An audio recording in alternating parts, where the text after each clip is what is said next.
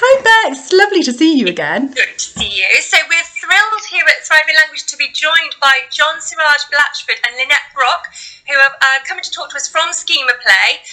Thank you to both of you for joining us. I'm going to launch straight in because there's so much to talk about. Can you just, before we get into the real nitty-gritty, could you just introduce us to Schema Play? What is it? What's that ethos and how it sort of came about, really? Yeah, sure. Thanks very much for having us, Becky. Schema Play basically started as a community interest company in 2018, and it came from the work that John and I had been doing on the ground with nurseries in a research project. So John and I have both been early years practitioners, head teachers, trainers, and then researchers. And it was really in our work where we were on the ground with many settings across the UK that we became aware that there was a struggle for us in our practice. And it was the struggle for planning, really, because what we were very good at was noticing children's interests and planning for those. But where there was a real struggle was in identifying what it is that children can do. And this is why we set up Schema Play, because we are very keen that all children's learning comes from the child. So it's not the curriculum pulling the child along, it's actually the child leading the curriculum.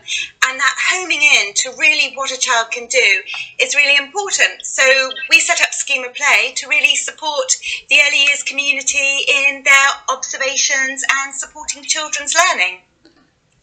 That's fantastic. So we really need that. I think it's really great to have that research behind what we do. I think, as Lynette says, the curriculum, rather like the cart pulling the horse, the curriculum has tended to lead practice rather than the child. And one of the most fundamental things we know about early childhood education is that you need to base everything on what children can do and build upon what they know and can do themselves rather than something outside of that. So it was a big mistake from the start. The original Unique Child Statements in Development Matters back in 2012, the statements in that first column, didn't really help practitioners to, in the moment, observations of children, to work out what children could do, or what they knew.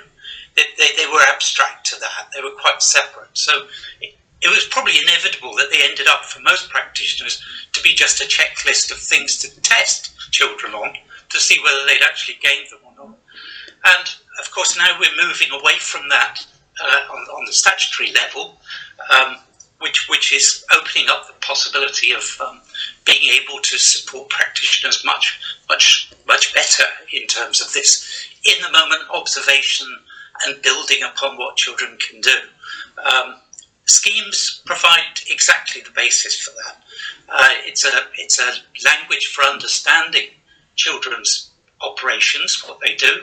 It's one that's already familiar to many practitioners, and really Schema Play is doing its focus is more or less on helping practitioners see how they can build on that rather than just supporting it and encouraging children to use the scheme more, but to actually construct new schemes upon it. And that's the essence, I think, of children learning through play.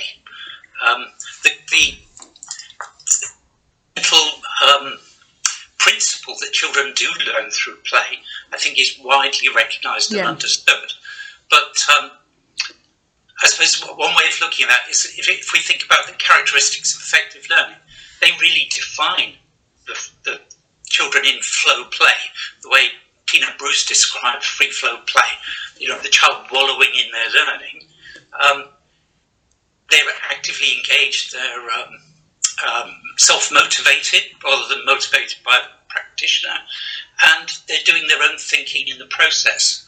So it's in that what Csikszentmihalyi in his research referred to as flow, when the child is being pulled along by the current of their own activity, as it were, that the practitioner's intervention is very delicate. I mean, it's very easy to disturb that and actually take the child out of the learning flow role. But with sensitivity, the practitioner practitioner can support it, can take it further, can add resources to the child's play which will direct them in more fruitful directions than perhaps they might otherwise, simply because they weren't aware of what was available. And that is in essence, I think, what is described in the characteristics of effective learning.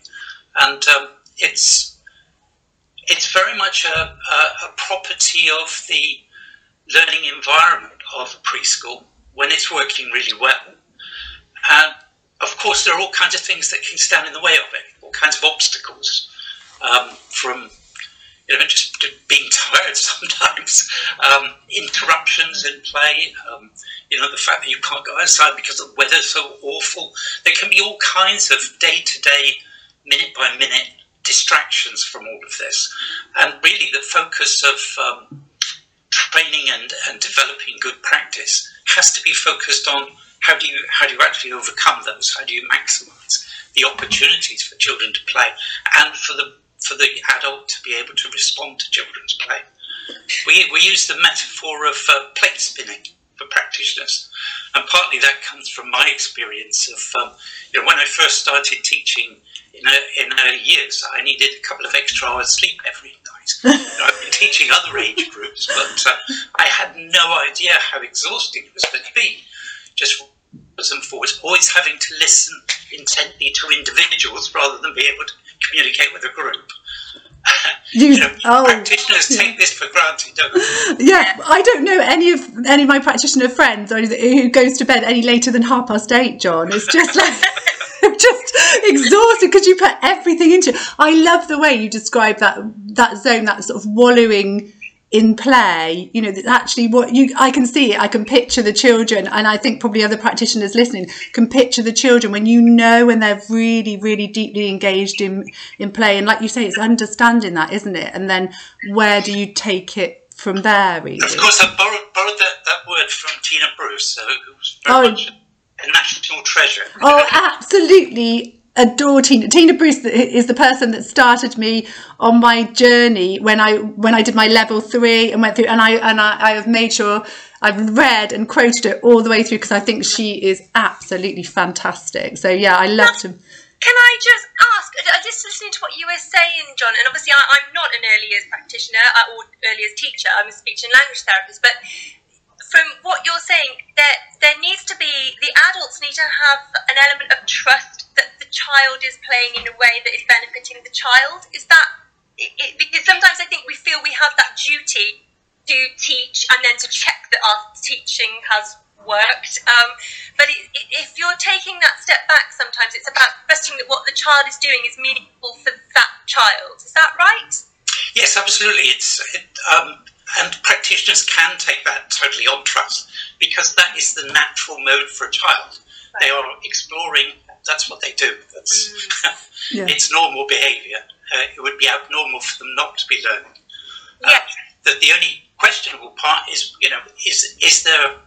are there challenges in that learning? Can we actually enhance the learning? Can we direct it to particular directions that we, some particular desirable outcomes? All of that is up for grabs. But the fundamental principle that they learn through free play is given. Yeah, and actually thinking again from my point of view, all the children that I support have got challenges with their communication, and actually that shouldn't really even be a factor in the adult's mind, because again, sometimes I think when we have children on individualised plans, we can get a bit focused on what we're wanting to achieve as the adult. So again, it's with those children with any extra needs or challenges, it's being mindful that we still can trust that child, follow that child's interest, and work. It needs a bit more creativity perhaps from the adult there, if these children have got plans in place, but it's being very mindful of whose agenda are we following, really, and just thinking again from an SEN point of view, it's really important that we don't go in with our own thoughts and plans without looking at what really makes that child tick. It's the tuning in. We've got a funny example of that because, and the practitioner won't mind me sharing this at all, but we were visiting a nursery one day and the practitioner was there with a small group of children around her, and she was trying to introduce weighing to them. And one of the children was not really focusing on the activity, but when we actually looked very carefully at what he was doing, he was actually taking all the things that were there ready for weighing on the bucket scales and putting them into containers. And then she noticed, once this had been highlighted, that this little boy was containing everywhere. He was containing in sand play, at story time he sat in a box, he was putting things in and out of baskets in the role play area, everywhere we went, and he was really showing a competence in containing, you know. And so she extended it out and seeded as many resources, which we talk about in Schema Play, to enable those competences to be explored and applied in different contexts. And then one day his mum came in with some pictures of a trip that they'd been on to the circus, and in that picture was a popcorn seller. And this little boy was so excited to show this picture. And when the practitioner looked very carefully at the popcorn seller, she saw that he had cones of popcorn. And she thought, this could be a great way to support this little boy who wasn't really engaging with other children. And she thought it could be a fantastic way of supporting him to exchange with other children. So she set up a popcorn stall and said to him, you know, I know you love containing. Have a look at this. We've got different size cones and we're going to contain the popcorn in. And they put a little menu together where it was one token for a small popcorn cone and 2 tokens for a medium and 3 for a large. And what happened was the children started to come and buy the popcorn from this little boy. And he had never played with other children, so straight away she's supporting his social development. He's using something he felt very secure in, that containing. It was a competence he already had. But fantastically, through this play, he was exploring size, because there were different sizes. And, you know, he was recognising how much he was pouring in, that there was more going into the large one. And from this, his containing scheme just developed enormously, and by the time we left him, he was containing animals in circles and adding them together. So he was doing addition, he was measuring because he was enjoying pouring and seeing how much he could get in different containers. And what he ended up doing was really weighing. He was looking at volume and starting to see the differences in weight that he had, and it all came from him. And the practitioner always laughs now. She says, there I was trying to get him to weigh, and if I'd only looked at what he could do, he could have led me on the curriculum all the way through. So she said, this has been my eureka moment, which was fantastic. Oh, that's brilliant, Lynette. That's so fantastic, because it's just homing in on what he can do, isn't it? Like you say, and actually he was already doing it. It's just us noticing it, isn't it, really? And sort of where do we go with that? So, oh, that is lovely, isn't it? That's really nice. It's really nice. I think it's always really helpful to hear those real life examples, because actually, like you said, Becky, that could be so many of them when we're in the moment, and especially if you've got a plan and you know what you're working towards, it's very easy to miss, and it's not a judgment of anybody, but it's very easy to miss those real subtle behaviours, isn't it? And then actually she's noticed that and gone with that, and also for that little boy, the message is, I've got you, I understand you, I've taken notice of you, and actually that matters, doesn't it? That really matters. Yeah, that's fantastic. Oh, that's really good. So if anybody wanted to find out more about Schema Play, John and Lynette, where would be the best place to go for them to go? Okay. I wasn't sure if John was going to speak first. We have a website. So if you just look up schemaplay.com, you'll find our website. So it's Schema Play, it's all one word. So schemaplay.com. We've also got a Facebook page, so Schema Play on Facebook. And if there's any settings out there that are sort of inspired by using schemes as a way to help their team look at what children can do, we also have the Schema Play practitioner and setting accreditation scheme. So please do look us up on Facebook, and you'll be able to find some information there. And I can tell you, it's absolutely brilliant, because I've just done the training with John and Lynette, and I can't wait to go out into settings and start training. It's been... I have to say, Becky, I'm not too embarrassed by me saying this, but we've worked together for a long time, Becky and I. Well, probably over 10 years. Oh yes, over 13, because our children are 13. We had our baby at that time. I have never ever known you, Becky, to finish a course, some learning, and to be so inspired and to be so raring to go for something, and something that's really challenged your thinking and challenged your understanding as well. I think it's really about it, haven't we? Yeah, it's really nice. It's really nice as somebody who trains in early years and works with early years to go, I've done this, and actually I can see another thing as well. And I really feel I had to really go away and really think about things, and I loved that. So thank you so much for that, both of you. It's been amazing. So yeah. Thank you for this opportunity as well. Oh, we've loved it. We've really enjoyed it. Thank you, guys. Thank you so much. Thank you. Bye. Bye. Thank you.